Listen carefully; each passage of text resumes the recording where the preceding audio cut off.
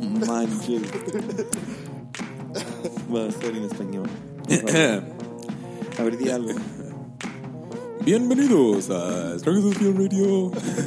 Brought to you by We're keeping that. Bimbo. Or brought to you by No, we can't endorse that. Carbs, bread. Who can we endorse? Agua.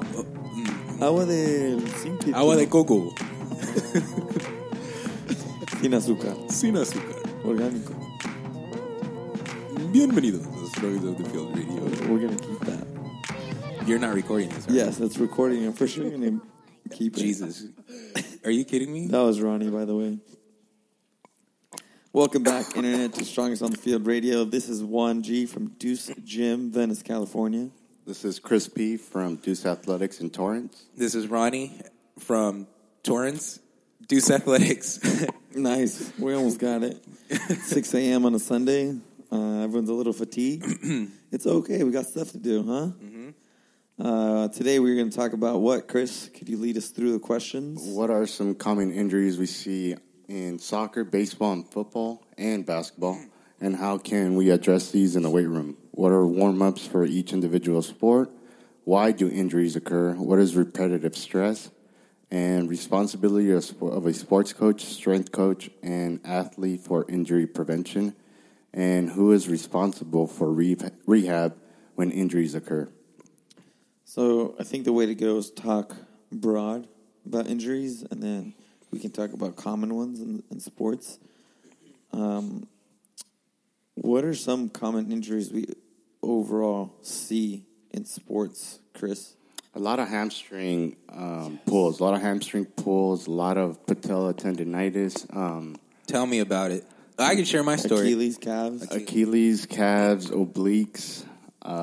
As far as Really? obliques with baseball players, a lot of obliques are Let's being. start with hamstrings. Why do we think they get blown out, strained, whatever it is? Very underdeveloped. A lot of people focus on the quads. They focus on the squat, which is good, but I feel like a lot of people do the squat the wrong way, and they don't. Not to depth. Which is the reason is building a healthy relationship between every muscle, front and back. A sound and balanced body. Right. And that's why we need to go full range. Yeah. The partial, it doesn't give us justice. It doesn't develop the full range of motion. And then when we ask athletes to go into weird places, they just can't go there, and bad stuff happens. Sorry to cut you off. No, I was going with that, and also a lot of people forget to strengthen the ligaments and tendons of the body. So the muscles grow a lot quicker. The ligaments and tendons take some time to develop, and we do these through high reps. We like to do them here at Deuce Athletics with a lot of band work, a lot of light weight, and a lot of high reps on that part. But very underdeveloped. Ligaments and tendons on is from what I see is why these hamstrings happen. Hamstring pulls, hamstring injuries happen all the time. The lack of strength that Chris talks about is a major factor with younger athletes, but there's also this lack of positional education. So knowing how to properly cut, change direction, jump in, how to land. Injuries don't happen when you leave the ground. Injuries happen when you land. Yes. Right? So the braking motion a lot of times is also a factor, just because a lot more stress than the actual concentric part. Yeah. So those are two facets that we like to focus on with our younger athletes, is developing the strength in areas that they overlook.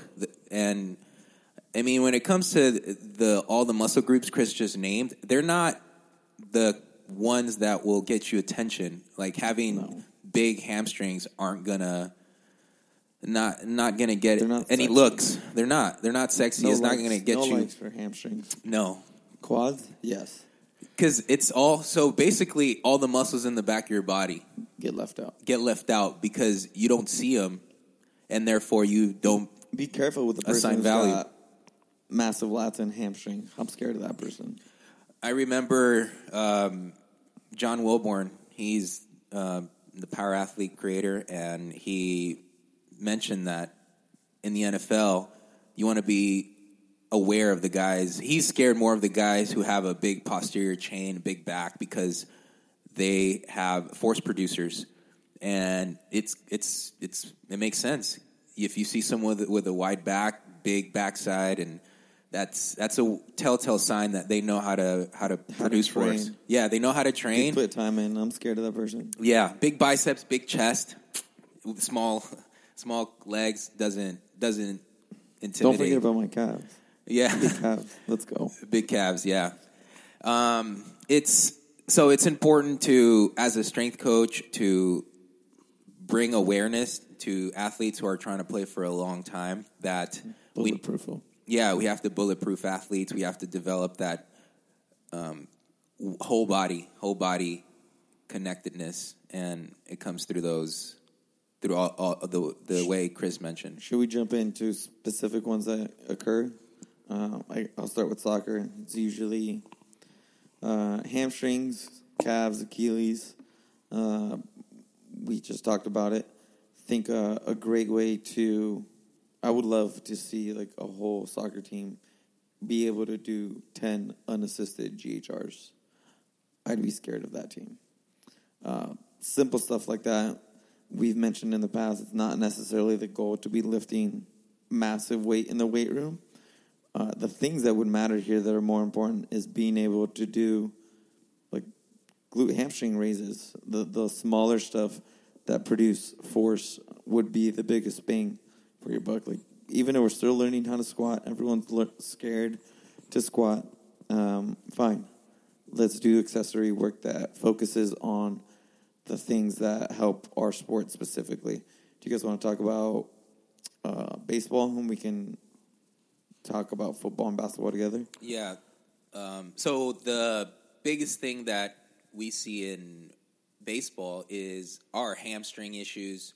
Like Chris mentioned, obliques, rotator cuff issues. Tell me about these obliques. That was surprising to me. The obliques, for those who don't know, are the side walls of your trunk, your core. And the action of baseball is rotational action, and you rotate in one direction the whole time, whether you're throwing or hitting. It's very it's not common to see someone who has to throw one side but then hits the other. Sean Gowers, he throws lefty. No, he throws righty, but he hits lefty, so he's getting rotational forces in both direction. But most people, if they throw righty, they rotate, or they hit right. So that means they're rotating in the same direction. Way. So think about doing that. That's a lot of force. Yeah, max effort, every single swing. So think about doing that for 10 years by the age of 18. You're already 10 years. And strength coaches are the ones that get athletes injured, right? It's such a big issue, right? Weightlifting is dangerous, not sports, right? Yeah. And we can get this when I'll just talk about it now. When you look at football, there's this big taboo about training the neck. It's so sensitive. The neck is an area we don't want to train. You're going into a car crash every play. That's exactly the point. A car crash. And you want to have a weak neck? There's doctors who say, no, it's a very sensitive area. I'm not a doctor, so I'm not going to... I can only speak from what I believe and what I see. If you're going to go to the field, it was up to you. You're going to have the biggest, strongest bodysuit as possible. Exactly. If I have a football team, I want to make sure they have very strong necks. So the idea is, it's bad to train the top end of the spine, but you're telling me it's okay for them to play the sport? Have you seen the sport? You know what happens on the field? These guys are colliding head on. And you think the neck is just ignored? That is a big... If you have a weak neck, you're in trouble, especially at a higher level when guys are bigger, stronger, faster. That train's just coming harder. There's more power. So that's the biggest... So it goes back to, you think strength, the weight room is dangerous? How about the sport? And for you to say that what we do in the weight room is dangerous, that's just ignorance. It's for sure the safest environment we can put our athletes in. It's a controlled environment. You can modify it if need be. You have coach's eyes on you during every rep, every movement. So it's something that we always have to battle. Like I think all of us start training athletes who come in already injured. And we tell them this is exactly why you need to be training. You need to build a healthy relationship between every moving part of your body. It's scary to see young athletes be injured so early on. I think injuries are going to happen regardless of what sport we play. But if we have a good strength and conditioning program, if we're any good at strength and conditioning program, that could be the difference between a tear and a pull when it comes to an injury. So do we want to be injured for a week or do we want to be injured for 3 to 6 months? That's a good point. Injuries happen. It's not if they're gonna happen, it's when it's gonna happen. So knowing that, let's give the athlete the best chance of success by bulletproofing, by preparing their body for what they might see on the field. Should we talk about? We talked about football. Are there any other common injuries in football or basketball? I'm guessing basketball, since I always see ankles being taped up, so that combination of everything below the knee gets pretty beat up. There's a lot of jumping. They're big players, tall players. I think the biggest thing we can give them is eccentric ability, strengthening that. So their breaking ability when they land, and I know you're probably going to talk about their posture and position when they land, is the biggest at a young thing, age. At a young age, learning those mechanics, because once they're older, they're just going to be sticking to whatever they've been taught, and it's hard to reteach them at that point. It's basketball is a unique sport in that it looks like it's not physical, but I recently went to. Did I speak about this the last episode? It's okay. I don't think anyone listened to the last one. We can talk about it again. I just went to an 8th grade level basketball game, and it is a very physical sport. The young athletes are fighting to get under the rim, fighting for position. There's elbows flying. There's a lot of pushing, a lot of shouldering. It's a very physical sport. So it might be more physical at the middle school age than the actual NBA, huh? Yeah, it could be, but it is but it goes. I think you might have a point there. It's important for everyone to know that if you have 2 athletes under the basket and they're fighting for position, the stronger athlete, it's going to win. They're going to be able to move the other athlete out of position, and that's when you run into issues. So basketball, it's ankles, it's knees, a lot of knees, and back. When we trained West basketball, we heard a lot of back, just because they're so long, and there's that tremendous weakness in the posterior chain for those guys. Long torso to control, trunk stability. Long femurs too. So everything's just long. And the taller you are, the stronger the breaks that you need. Yeah. One thing that I've noticed with basketball players is they don't squat in the weight room. The reason for that is they're too tall. They shouldn't squat. But so what? They don't go poop. How beneficial is the squat for? But they squat every day for basketball players. That's a good point. I never heard that one. That's a good one. Sorry, Chris. No, go for it. No, he's dead. No, I was just saying, how beneficial is the squat for a basketball player? How much strength do we get in the knee area, ankles, to create that mobility in those areas? Yeah, I'd rather see full depth. I think we've all encountered trying to coach tall people. A really good way to go about it is use a target. Box squats are great. And then as they get more comfortable, you can start to lower the box to increase that range of motion. The whole goal is creating a healthy relationship between front side of your leg, back side of your leg. I think is what would keep them the safest over a long period of time. Or we can go into a sumo box squat or a sumo deadlift. It keeps their back in a better position. It works the hips and the glutes because of the lateral movements that's happening in the sport. So we can also go that way too. Another safe way to keep the athletes safe and getting them stronger in here. Yeah, that's a cop out for coaches to not train the squat for taller So you don't athletes. know what you're doing, is what you're telling me, Coach. And therefore they just brush it off and can ignore it, not Address it. and instead of facing it straight on.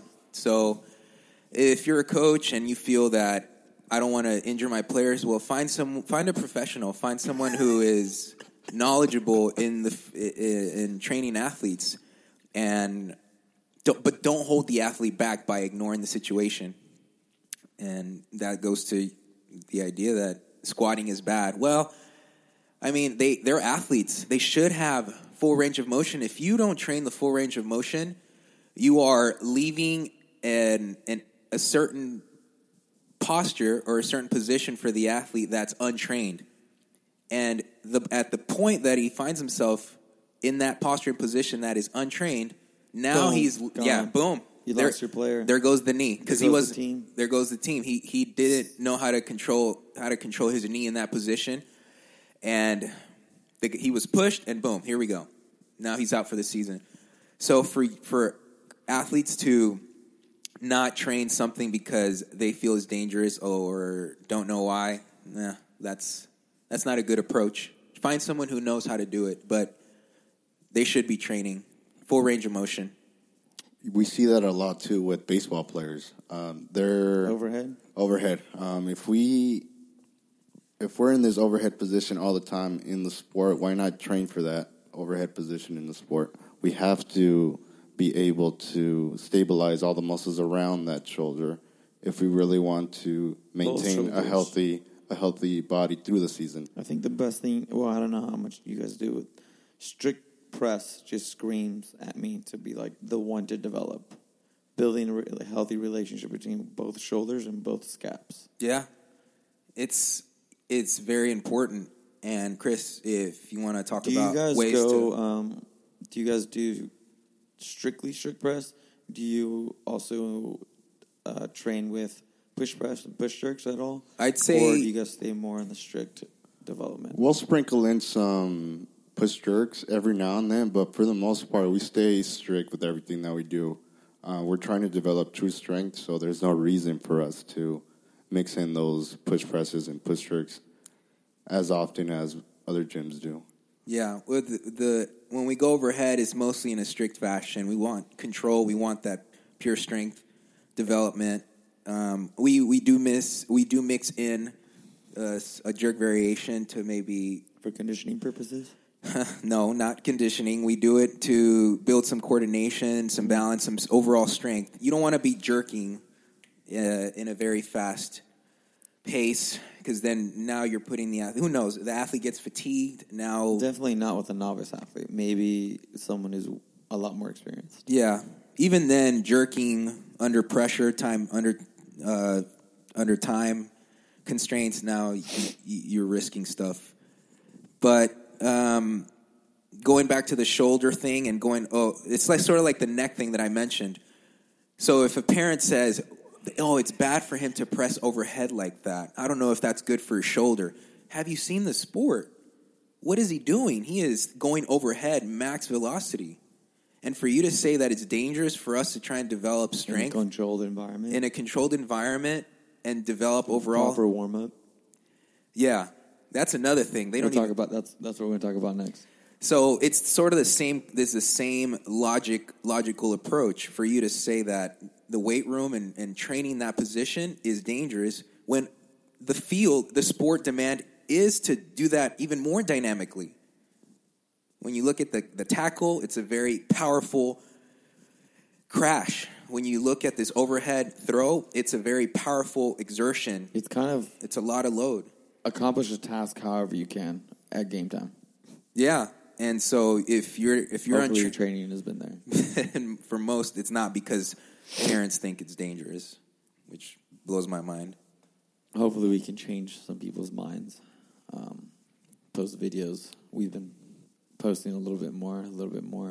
I think times are starting to change where the overall feel and vibe is starting to become more accepted, and the next level is strength training, which is cool. So it's awesome to slowly see it evolve. It's also the fault of a lot of, because there's no screening process to be a coach, right? If you want to be a coach, you can. There's many ways to do it, and so pay $500 for the book. Take the test. The study guide is online for free with all the answers. I'm talking about my past experience. I won't name the organization, but did not set me up for success. So because it's the barrier to entry. Coaches prep. Come to coaches prep. Come to coaches prep, man. That's the biggest, coolest thing. Hands on. Yeah, hands on, being put on the spot. But because it's so easy to be a coach, there's so many people who call themselves performance coaches, and they do a poor job. And the kids start to complain of soreness and injuries, and they start complaining that their body doesn't feel good. And now it becomes this, weightlifting is dangerous. Yeah, and then that spreads, right? So if one parent has a bad experience, now they share that with other parents, and then now the whole community believes it's not a good thing or it's dangerous. So it's also the quality of coaching. So parents need to be aware of that too. You just don't take them anywhere. You want to make sure that who you trust with your young athlete has some experience, has developed other athletes. So that's something that you could ask. Who have you worked with before? How does the coaches move? Judge, how about we put some pressure on the coach? Why don't you critique how well they move? I heard not too long ago, three things that you want to look for in a coach. One is, how does he move, like you just mentioned? Yes. How does he look? Can he do it? Two, who has he developed? Like, sure, you can do it you did it to yourself. Like, you were able to build this ability within yourself, but can you replicate it? And have you? If you can't, then you're not a good coach. And third, or with not as talented or gifted athletes. Yeah. Can you develop that athlete? Yeah. And third is, are you knowledgeable? Like, are you real? Like, do you not fake it? Is this something that you care about? Someone who cares, basically. So those are three things. Can the coach do it? Has he replicated it? And is he genuine? Does he care? So those are three things that I also agree with when looking for a coach. Yeah. Let's move on to what are some warm-ups for each individual sport. I'll talk about just general warm-ups, what I like to accomplish. Just getting your heart rate up, get moving, not necessarily any static stretching at this point. Want to get the body moving. Depending on the sport or the movements for the day, it might be more upper body or more lower body. For soccer players, for the most part, most coaches do a good job of getting ankles, calves, hamstrings, quads, internal, external rotation with your hips. I think one thing that gets missed. Coaches do that? Yeah, they do. No, soccer's probably got a good, pretty ankles, warm-up. hips. Yeah, really. Yeah. All right, that's great. I'm happy. I'm really happy to hear that because that's not baseball. They do a pretty good job. Yeah, I understand movement. There's something also sexy to a soccer warm up. Like if you have watched professional games, yeah, right, a little bit. Yeah. You're looking across the field, like the warm up is on point, and everyone is in sync. Do you guys do the haka dance? Oh, we don't. But Lucas will with his soccer team. God! So they do a good job. What I think gets left out though is trunk stability. No one. It looks a little odd on the field. We usually do it in the gym, but I think that's a huge thing we coaches can start to implement, just like some sort of plank variation, holding a position, right? Because change of direction, you have to keep an upright torso, or whenever you're shielding the ball. That's the only suggestion that I would have for there, but start moving slowly and then hopefully by the end of it, you're sweating a little bit, your heart rate is up a little bit. If there's anything bugging you at that point, then you can address it more specific. Do you guys have anything for baseball? Or you just mentioned that baseball misses on the warm-ups? Yeah, for baseball, it's usually just show and go. No. Especially on a Sunday, they show up to a baseball game and they're ready to go. So it's very underdeveloped for the most part. They do some leg swings, some arm circles, Get and out of here. it's right. You're ready to play. No. Yeah, I'm telling you, Juan. Most warm-ups when I growing up, where you would show up to the field, you probably start throwing because you're waiting for the rest of your teammates. You're waiting, so you're all right. Let's just start throwing, and then boom! Before you know it, you're going foul line to the fence. Still Not waiting even for your team. No arm swings at all. Maybe you do some arm circles, arm circles Wrist beforehand. circles? Yeah, and then you start throwing, and No. so now your whole team's here.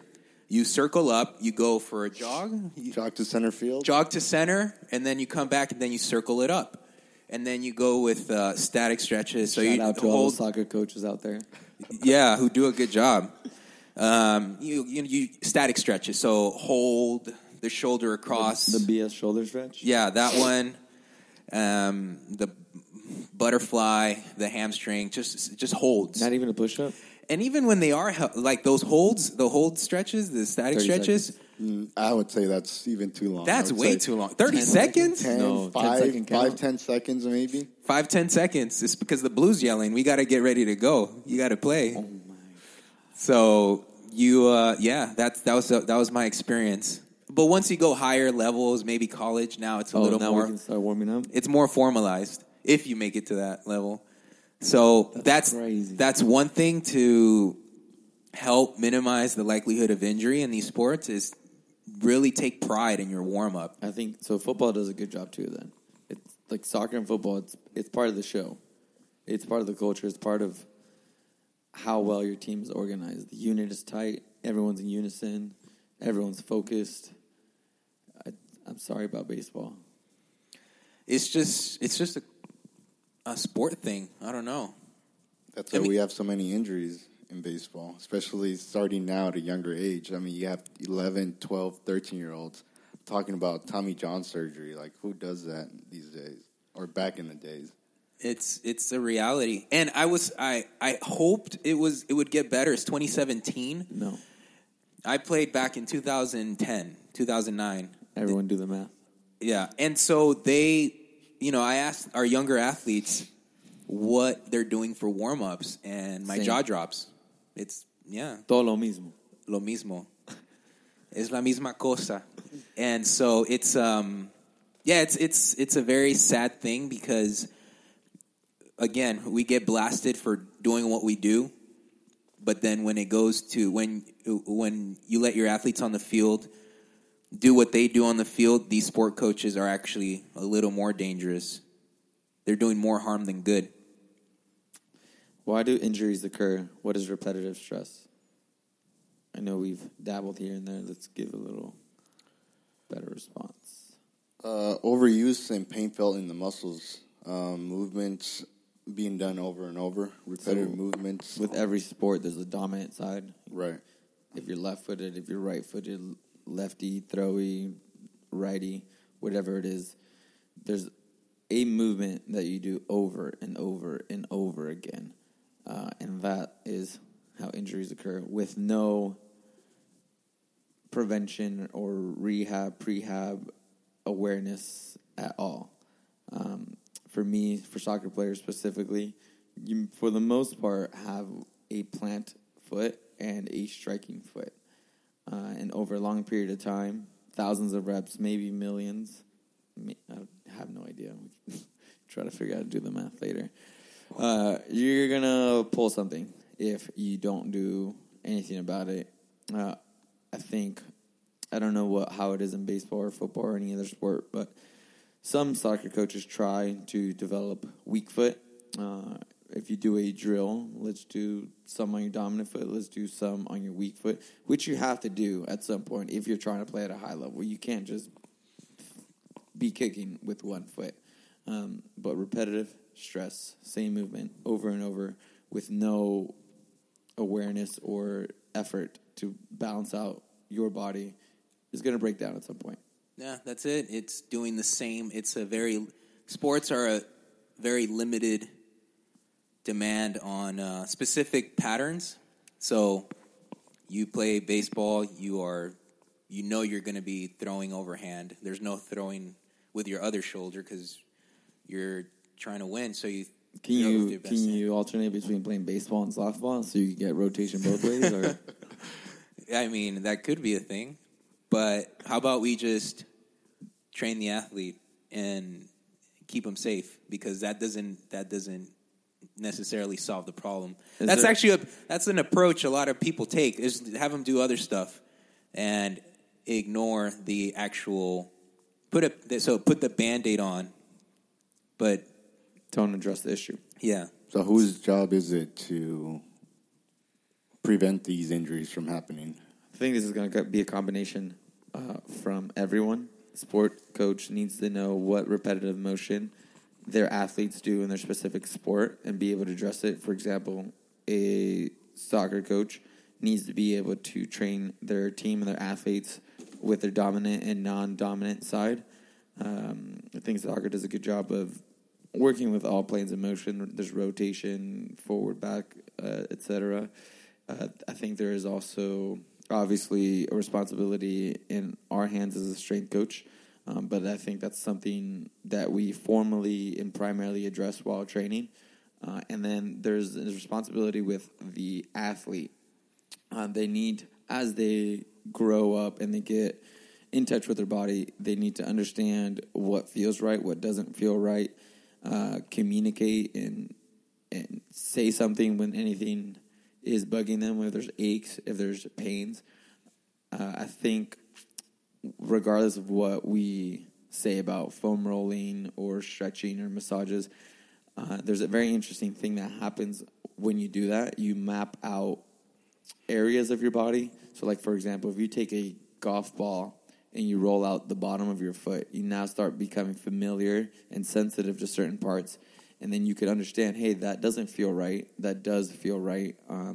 And the more you stretch and foam roll, the better you map out your body at different parts. And you can understand, hey, I'm doing well, or I'm starting to get hurt. Does that make sense? Yeah, that makes and sense. Mapping out your body. Being aware with your body. You brought up a good point about athletes communicating how they feel. A lot of athletes don't communicate things because it's a mental toughness, or they want to show that they're tough and they can fight through it. But does you no good to fight through knee pain and shoulder pain. You're not being tough. You're just taking years away from your career, potentially. So that's a very important thing. We try and stress that with our athletes. Like, communicate. Please let us know if something's bothering you. Let us know. But there's a difference between pains and aches. But say, for example, someone slides into your blade and you get hit. Like, that's different than an injury. Like, you go into a tackle, you get hit, shake it off. You're not injured. It's not like structural, I guess. Yeah. It's more just like small trauma. Micro trauma. And you get up, you play on. That's the pain that you push through, not the pain because your ligaments or tendons or muscles are broken down. Yeah. Difference. Yeah, more of this chronic, long-term pain that you wake up. If you wake up with pain in your shoulder, yeah, no. now it's some stuff. If the kneecap, if the area underneath or surrounding your kneecaps are bothering you when you run and jump, and you just play through it. Don't play through it. Just put a brace over it and play through it. That does not mean you're tough. It's lack of people around you not educating you what it is, and lack of understanding of what's going on in your body. Yeah. But it's a team effort. It's not necessarily anyone's fault. I think everyone needs to be on board and open, and needs to be talked about. Hey, if you're hurting, say something before it becomes too late. Do you guys feel that communication should be the same from a sports coach to an athlete than from a strength coach to an athlete. I feel like the communication between a strength coach and an athlete is a lot more open. I constantly have athletes come into the gym and tell me, hey, my shoulder's hurting, my elbow's bothering me, but then they go over onto the field and they keep their mouth shut the whole time and trying to play through these pains. That's a good point. Yeah, do we want to play, or do we want to be on that 7-day, 2-week injury on DL list? That's a good point. Is it the coach's responsibility to kind of, hey, I don't want to get my players injured? And yeah, I mean, if he cares, right? These are your boys, your girls. Yeah, that's your. Do you want them to play next year or not? Yeah, you would hope that a coach would, when he sees little Tommy struggling or limp. I remember if I saw a limp, go sit down, stop. Jump it's up, not worth it. The little travel ball team Sunday Easter tournament championship. Imagine if the kid gets hurt. Whose fault is that? How bad would you feel? Yeah, the strength coach's fault. If they have one. They have one. They don't have one. Who is responsible for rehab when injury occurs? This one's a tough one, right? I don't know about you guys, but occasionally I feel responsible. Right, but is it your responsibility to fix them? So what I'm getting at is sometimes you might have been approached to where people come to you and like, hey, can you fix me? That's not what I do. I can guess and I can try to help you, but what we do is prehab stuff so that you don't get there, and performance and development based. Once the injury occurs, for the most part, you have to leave that for the professional. What is your guys' opinion? I mean professional, like get a physical therapist or not your doctor, your physical therapist or someone that you trust that's has experience with it. We now are also around a bunch of chiropractors that know what they're doing. Yeah.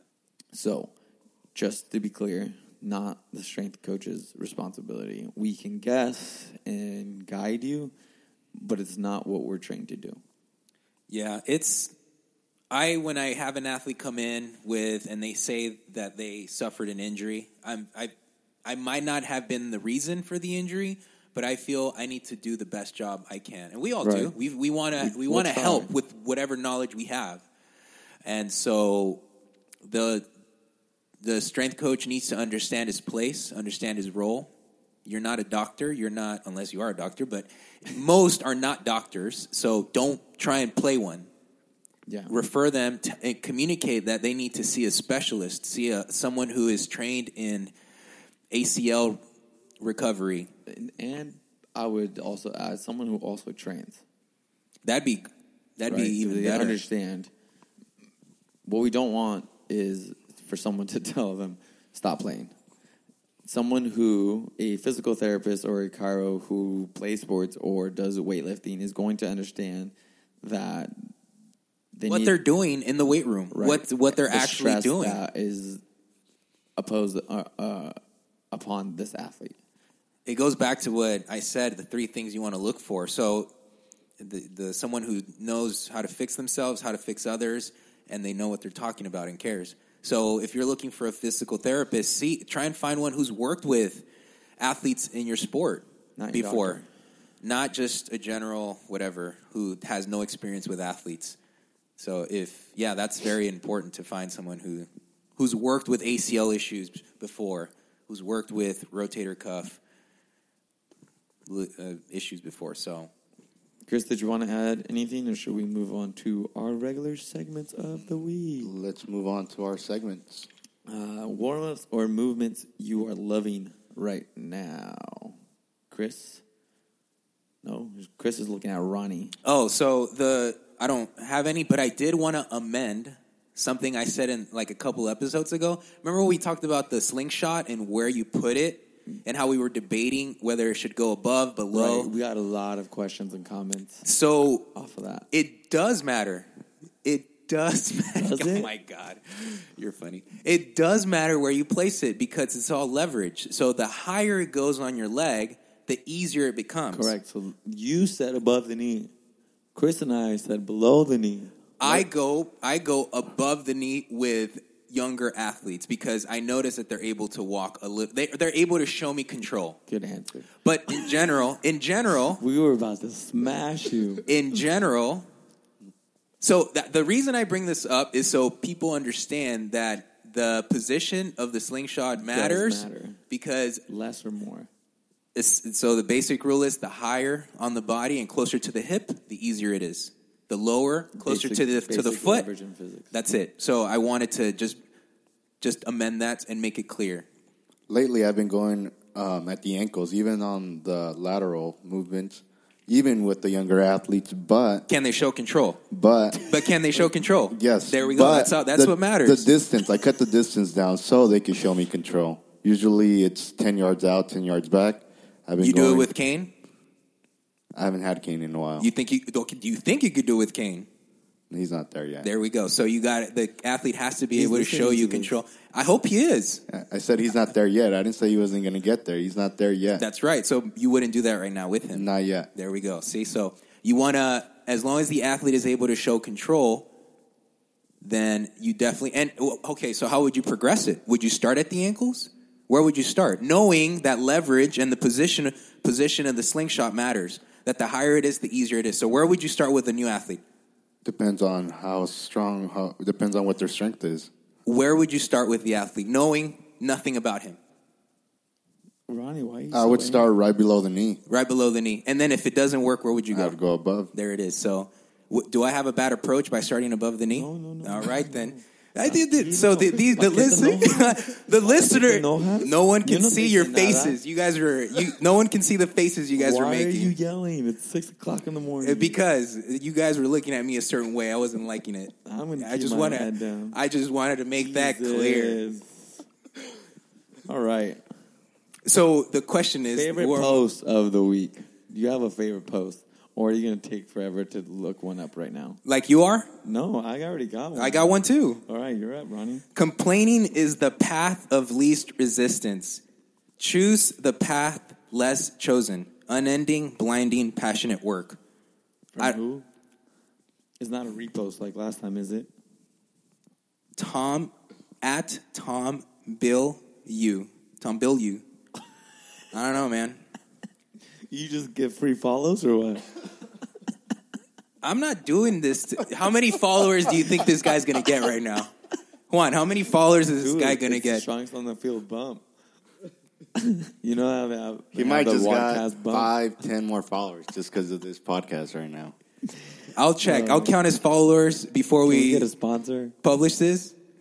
I'll take a diaper sponsor. A diaper? Organic diapers. Is that going to count as your quote of the week? Not. Yeah. That's it for now. I got one. Tim Grover, don't run from pressure, create it. Don't be scared. Learn from that adversity or a hard time. Become bigger, become better. That's all I got. I got one. Don't judge a coach or system strictly on their success. Pay close attention to their injury list. Hopefully, lack of injury by Westside Barbell. Hoorah. Shout-outs. Ronnie, got a shout-out? Who did I mention earlier in the podcast? I mentioned someone. I want to give him a shout-out. Come back to me. I forgot who it was. More specifically, shout-out to Harriet Els. She's been training with me for a while. Always down to do whatever I put her through. Always giving me some feedback on some business development. Thank you. Chris, would you have a shout-out? Ronnie lost his shout-outs for the week. I got a shout-out for Max and Brandon from Redondo Union. I saw them play yesterday. They're doing their thing. Trying to come in here as much as possible, keeping their grades up while the long practices at work. And somehow, some way, they still figure a way to get in the gym. So shout out to Max and Brandon. Yeah, those Thank guys you are guys. This is all we got for the week. You can send concerns, questions, feedback at radio@deuceathletics.com. And I want to give a shout out to Daryl Donnerson and Ben Donnerson. Those guys are awesome. Daryl is an athlete who consistently shows up, and he's a great athlete, but he still puts in the work. He's not satisfied, and just a big shout out to him at Cal State Dominguez Hills.